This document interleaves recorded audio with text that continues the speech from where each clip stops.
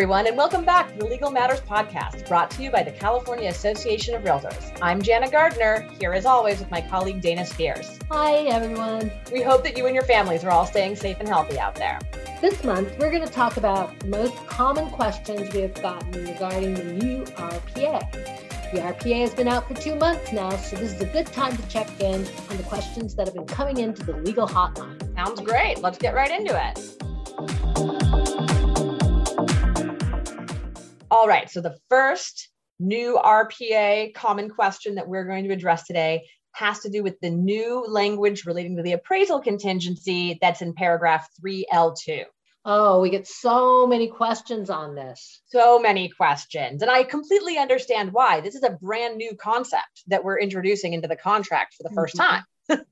So I don't blame anybody for looking at this and maybe wanting a little bit more explanation. The reason, just to give a little background, why this change was made that we're going to talk about is because if you've been doing deals over the past year or two, you have almost certainly encountered, if not written yourself, what people are calling appraisal clauses or appraisal gap language, right? It seems like tons of deals have those in them these days. Yeah.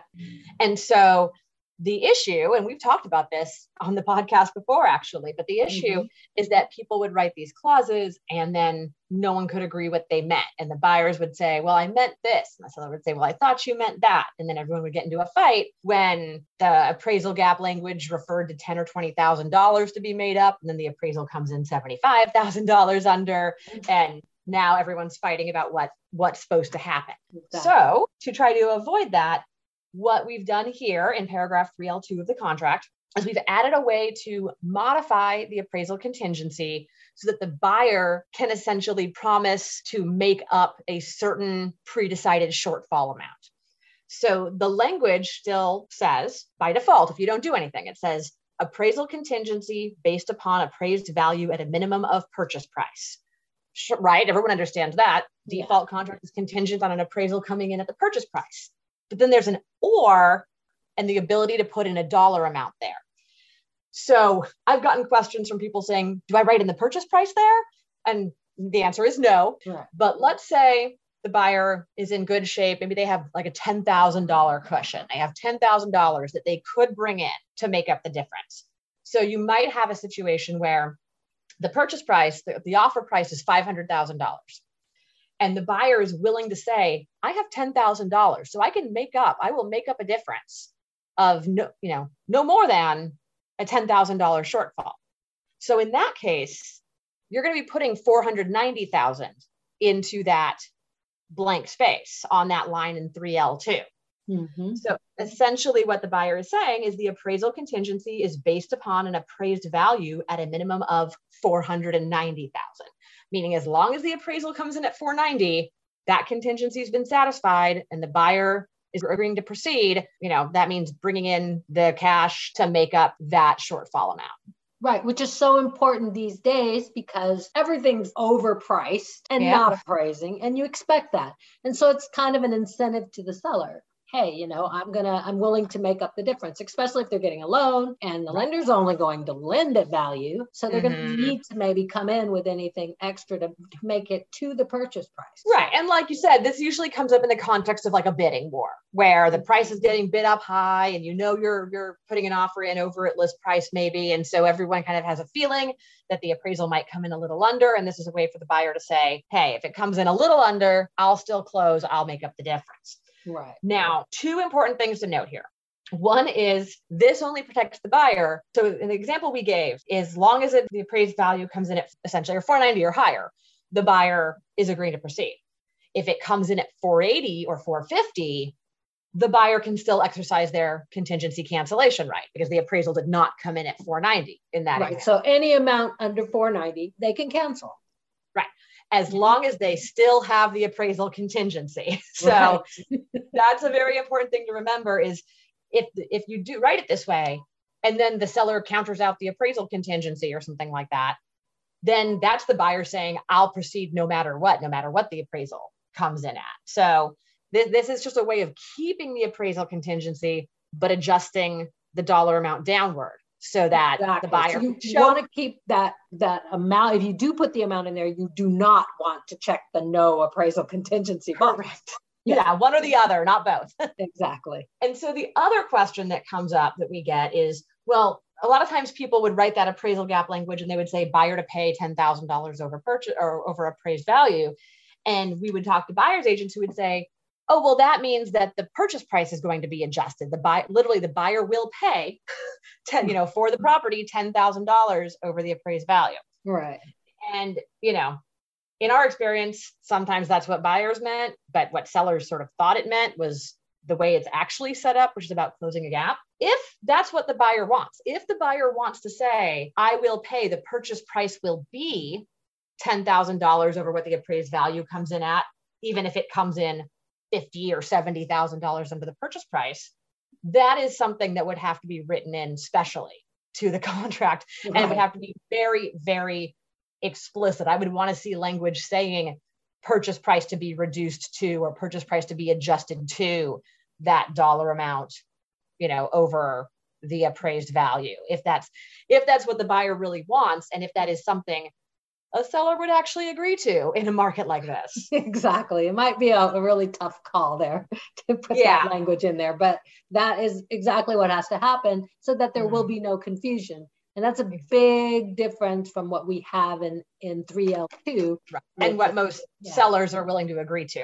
Right. And in the appraisal contingency that we have there does not address the purchase price changing at all. That is right. And if that is something the buyer wants, of course, you should advise the buyer to talk to an attorney, have an attorney draft up a specific clause, because like I've said a million times now, I literally cannot count how many conversations I've had with both buyer's agents and seller's agents mid-escrow, facing a bigger appraisal of shortfall than they thought they were going to get, and dealing with some vaguely worded, poorly drafted appraisal clause language. Exactly. And so you do not want to be the person who tried drafting a clause that now everyone's fighting over what it means.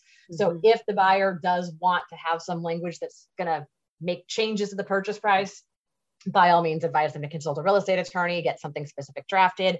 Otherwise, obviously, our advice is to stick with the way it's set up in the contract and just deal with adjusting the contingency down as opposed to anything more elaborate. Exactly. Because you want it to be clear. You want it to be legally sound. Always. If you're going to do something like that. But a lot of times you do just want the simple gap language that we have there in the contract. That doesn't really impact the purchase price. They just want to pay any, gap in that from the valuation. So you can just use that. You don't have to repeat the language to recover it. I get that question a lot. Well, should I add another sentence also stating that cover the gap? Yeah, it's really not necessary. And that is a really great way to ensure that, it's well written and there's no two ways to interpret it. No confusion. Yeah. That's what we like. So that's about it for that question, right? I think so. Okay. So the next question we get quite often nowadays with the new RPA is, how does the designated electronic email work? Now, this you're going to find on the final page of the contract. It's in the broker box section.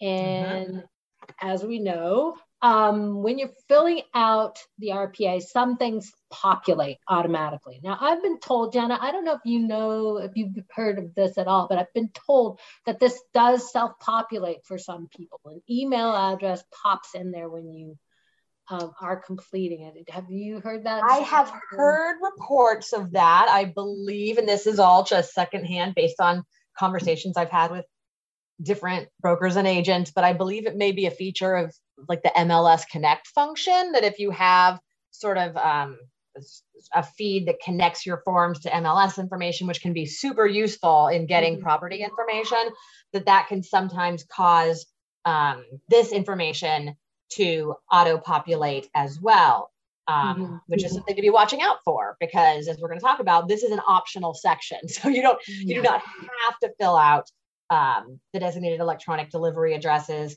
And if you're a buyer's agent, You're not supposed to be filling out the seller's seller's agent's information. That's for them to fill out. So you do want to be mindful of, not putting in information there where you don't want it or where the other side doesn't want it. Exactly. You have no idea whether that agent intends to put anything in there or not. So if that's even their current email address, if they want to use, use this feature. Yeah. Or if it's a different, like you said, a different email or whatever. So, but that is where you would put the email that you want to be contacted at.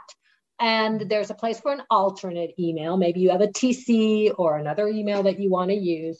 In any case, this email is one that you would be designating for delivery of all notices, such as our notice to buyer to perform and the like.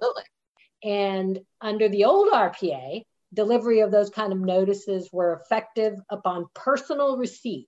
So if you send a notice to perform when the buyer's agent received it, then that was when it was delivered. But the problem there was that it was really hard to prove, when personal receipt occurred. It's very frustrating for listing agents, never knowing if they actually got it or if they'd admit it or whatnot. Someone giving them the runaround, not really wanting to admit they received an email. Yeah.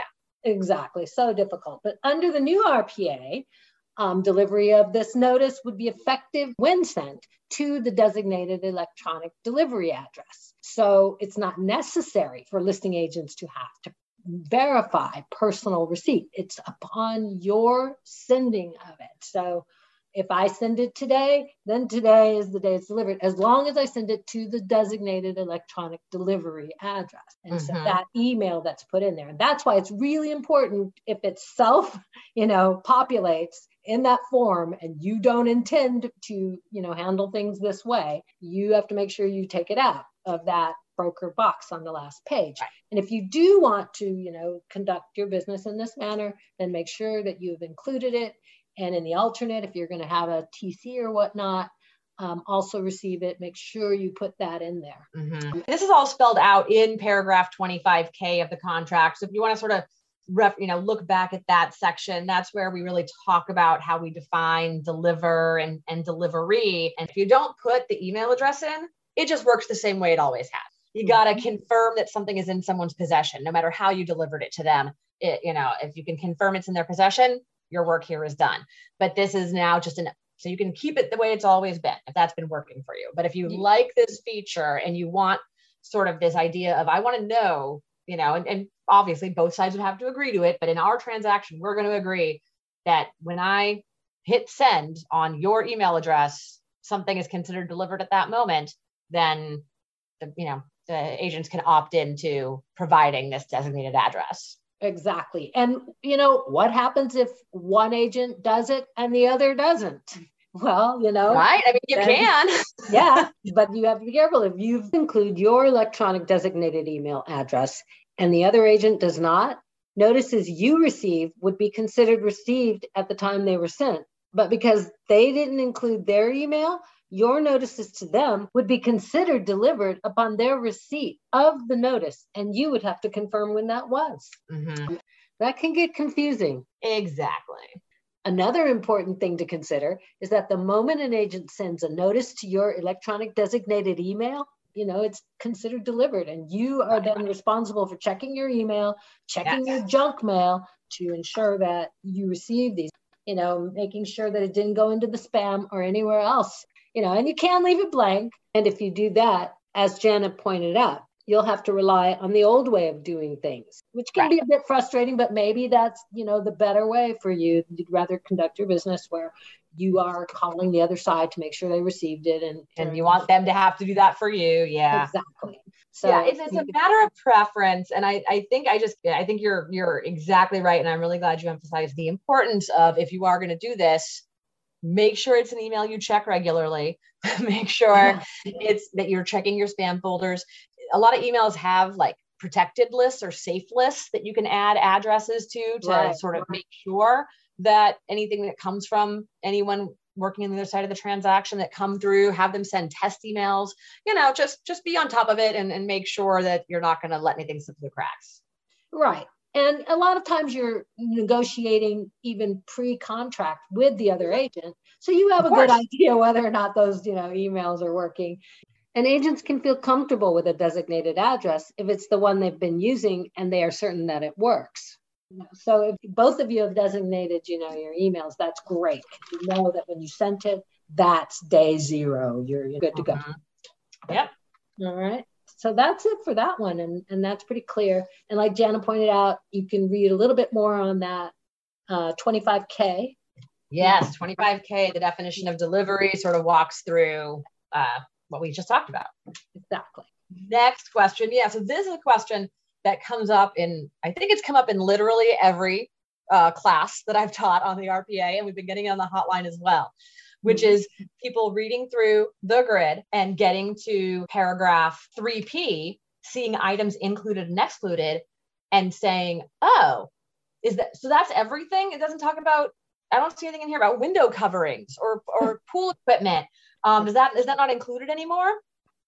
And so what's important to remember about, and this is a good time to sort of just have a reminder about how the grid works in general, right? Is that the grid is not the entire contract. It's just the modifiable, negotiable terms. So this is just the section where you can check boxes to have items included, or you can write in to have items excluded. We still have, just like we always have, a built-in paragraph where certain items are by default included and excluded, right? So yeah, just how in the old contract we had, like 4 check boxes for various appliances. The big difference here is that now we have 15, 20 check boxes for all kinds of different items. And the reason for that is because every single one of these is items that we've gotten calls on the hotline about, exactly. People wrote into the forms committee about. They said, hey, we're getting into fights about wine refrigerators. We're getting into fights about video doorbells and bathroom mirrors and all of that. So now there are check boxes to have these items included. And of course, in 3P2, there's blanks where if there's something the buyer doesn't want, you can write in to have it excluded. But as with everywhere else in the grid, on the left-hand column, there's a reference to another paragraph further down in the contract, in this case, paragraph 9. And that's where you go to see the standard terms of the contract. And so when you go to paragraph 9, that's where you're going to go and find the language you're used to seeing from the old contract about things like window coverings and pool equipment and water purifiers and ceiling fans. That's all still there. It's just in paragraph 9 because those items are included by default. And it's only if you want to check boxes to include additional items, or if you want to exclude something, that's what you're doing up in 3P in the grid itself. That's exactly right. And 9B is all items that are included. 9C, all of those that are excluded. And as Jana mentioned, they're very similar to those things that were included and excluded before. So, yeah, they're pretty much the same. The only couple things I will note before we change topics is that there's some additional explanations. So, we used to get a lot of questions about what does window coverings mean? Well, now we say what window coverings mean, and that does include curtains, draperies, shutters, things like that. Awnings, everything. Everything. And then the only thing that is switched, in case anyone runs into this, is the procedure for wall-mounted brackets. So in the old contract, the default was, well, if there's something that is bracketed to the wall, like a flat screen TV or like a bookcase or something for safety, those items aren't included. But the default was you left the brackets behind, and just because you left those in place and the buyer could keep them or do whatever. But now I get the sense that most buyers didn't want that. They would say, if you're taking down your wall-mounted TV, I don't want your bracket. Exactly. So now the default is that those brackets are excluded. So if a seller has a wall-mounted entertainment system, they take the flat screen TV down, and then they also take down the brackets and repair any holes, but they don't have to repaint the wall. So that's just, so you're going to put a little putty in there, make it nice and smooth, but you don't have to paint it. Exactly. That's all great. right. I think that's it for items included and excluded. Yeah. Great. All right. So another question we're getting is kind of along the same idea of what happened to, and in this case, we're getting a lot of those these days. Yeah, where is what happened to? All right, and in this case, it's what happened to the manufactured and mobile home purchase agreement, MHPA, and the probate purchase agreement, PPA. These former purchase agreements had a majority of the same paragraphs found in the RPA, with additional paragraphs specific to either manufactured/mobile home sales or specific to probate sales. Mm-hmm. Now, both of these agreements have been revised and converted into addenda that contain information relevant only to the specific type of sale. So instead of having full separate agreements for probate and manufactured/mobile home sales, you simply attach these addenda to the RPA. Mm-hmm. When writing an offer for a manufactured or mobile home or for a probate sale, you use the RPA with the corresponding addenda. For mobile homes, you use the RPA with the MH-PA, which is the manufactured or mobile home purchase addendum. And for probate sales, you use the RPA with the PA-PA, the probate sales purchase addendum. Right. Like you said, the main reason why I think this is such a great change is that instead of having a contract that was 90% the same as the RPA with a couple different paragraphs, you can just use the RPA and attach those couple additional paragraphs on these addenda. It just makes more sense. Mm-hmm. And then also, you might have a probate sale that isn't a residential purchase, that isn't residential, right? What if it's a commercial property going through probate or a vacant land property going through probate? And we didn't have a way to do that before. And so now you could use, I know we're talking about the RPA today, but you could use the commercial purchase agreement or the vacant land purchase agreement and attach that probate addendum. And now you have a way to do that sale. So it's a little bit more flexibility. Absolutely. That's an excellent point, because I think a lot of people run into that where they're doing a commercial and you're like, well, what am I supposed to do now? You don't have anything, specifically for me here, but that you can just add it to that contract. Yep. In the RPA 4A, that is your property type addenda section. If you are doing a probate or manufactured home purchase, then go to paragraph 4A of the RPA, check the appropriate box, and that will add those forms to your transaction for you. Perfect. All right. So a couple more topics we wanted to address before we propped up. And this is another, we're going to have one more yet again, what happened to type of question. And that is, what happened to the TIP form, the tenant in possession form? Isn't that what we use if tenants are going to be remaining in the possession of the property? Well, one of the major changes to the RPA actually is how we handle properties being sold where tenants are occupying that property. Mm-hmm. So in the old contract, if you did nothing, the default to the RPA was just, if this is a tenant occupied property, then the sellers promise the tenants will be out 5 days prior to closing, and you're going to close with the property vacant. Mm-hmm. And if there's one thing we've learned in the past 2 years now, that is often easier said than done. Absolutely. even if everyone is sort of trying their best, mm-hmm. it may not be possible to make that happen. And so a lot of buyers, sellers, tenants, just everybody ended up very frustrated and in a very difficult position when, whether it's due to the pandemic or other reasons or changes in the law or what have you, it just became difficult, if not impossible, to deal with this tenant scenario. And so, and even before the pandemic. So. Right. And so really what the most important thing is now in the contract is that if the property, and so it's like I said, it used to be if the tenants were going to move out before closing, then just nobody did anything. Like the contract, there was nothing in the contract about it. It was just, well, they're going to be gone, so we're not going to talk about it really. Right. But where that became a problem is, when things got more complicated. Mm-hmm. So now the new procedure is, if the property is tenant occupied, whether or not the tenants are going to stay or go, then we have an addendum that you're going to attach called the Tenant Occupied Property Addendum, the TOPA form. Mm-hmm. And so in paragraph 3M3 of the grid, which is the possession paragraph, that's where, you talk about timeframes for turning over possession for seller occupied or vacant units in 3M2. And then 3M3 says for tenant occupied units, the parties are going to use the Tenant Occupied Property Addenda, the TOPA form.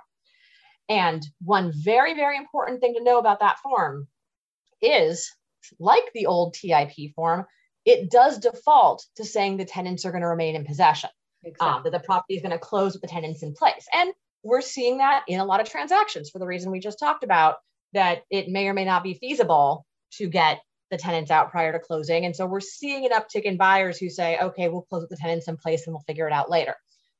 But you don't have to do it that way. You can, on the TOPA form, check a box and say, no, actually, the tenants will be out by close of escrow or even 5 days prior to close of escrow. And with the parties agreeing that that's what's going to happen. But another significant change is that if that doesn't happen, there's really sort of a limited remedy for the buyers in that circumstance. Because before, if the tenants didn't go, people would sort of be in this open-ended legal limbo of, well, the buyers want it vacant, but evictions aren't happening and the tenants aren't leaving. And so what do we do now? So the TOPA very clearly says that, all right, if you agree that the tenants are going to be out at closing or before, that's a seller contractual obligation. But if the sellers act diligently and in good faith and do everything that they're supposed to do to get the tenants to vacate, and they're not able to, for whatever reason, whether the tenants just refuse to leave or there's some sort of emergency, another change in the law, something like that, then the buyers can do one of two things. They can choose to proceed anyway. They can say, all right, well, fine, you tried your best. We'll close with the tenants in place. Or the buyers can say, well, I don't want to close with tenants in place, so I'm going to cancel this contract. And they are entitled to receive back from the sellers not only their deposit, but their reasonably incurred expenses, such as the inspection and the appraisal, that the money they spent essentially on the transaction, the seller has to reimburse them, since the seller ultimately wasn't able to deliver the property vacant like they said they would. Right. One other important fact, like you said, they can close with the tenants in place.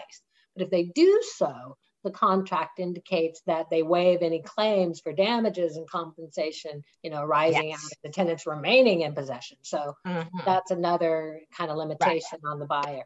Right. So that's really going to be for a buyer who just is highly motivated and really wants this property and is sort of willing to do what they got to do to close.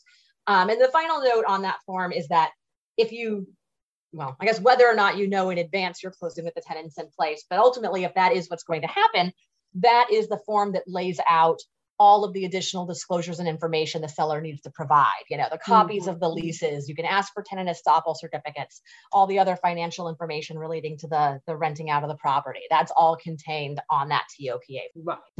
Well, that's about it for that one too, right? I think so. I think we have just one more topic we want to cover today. Yeah. So the final topic is an old favorite. I think we've talked about this before as well. We have a little bit of an update on it. And the question is, do appraisals have to be disclosed by buyers to sellers?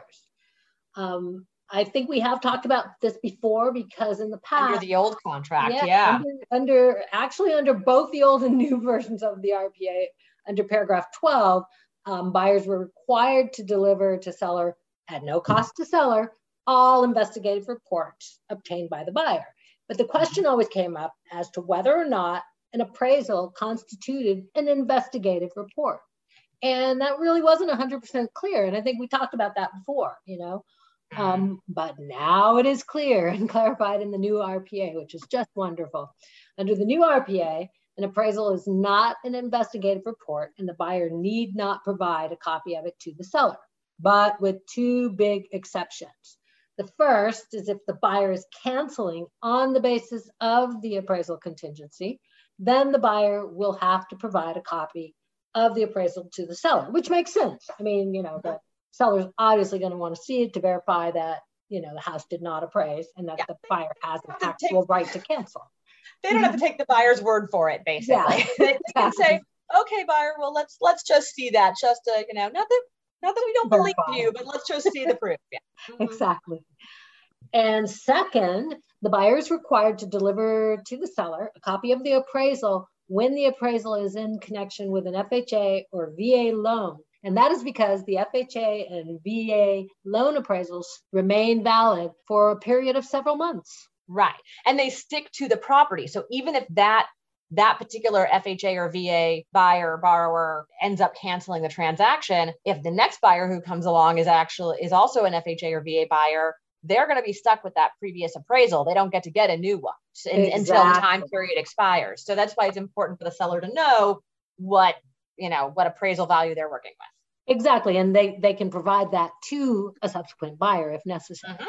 So yes, that's really important that you deliver it in that case. So just in those two instances, but otherwise, buyers no longer have to provide a copy of it to the seller for certain. And so that is a great change on the new RPA. Right. Great clarification. Makes all of our lives a little easier. Much.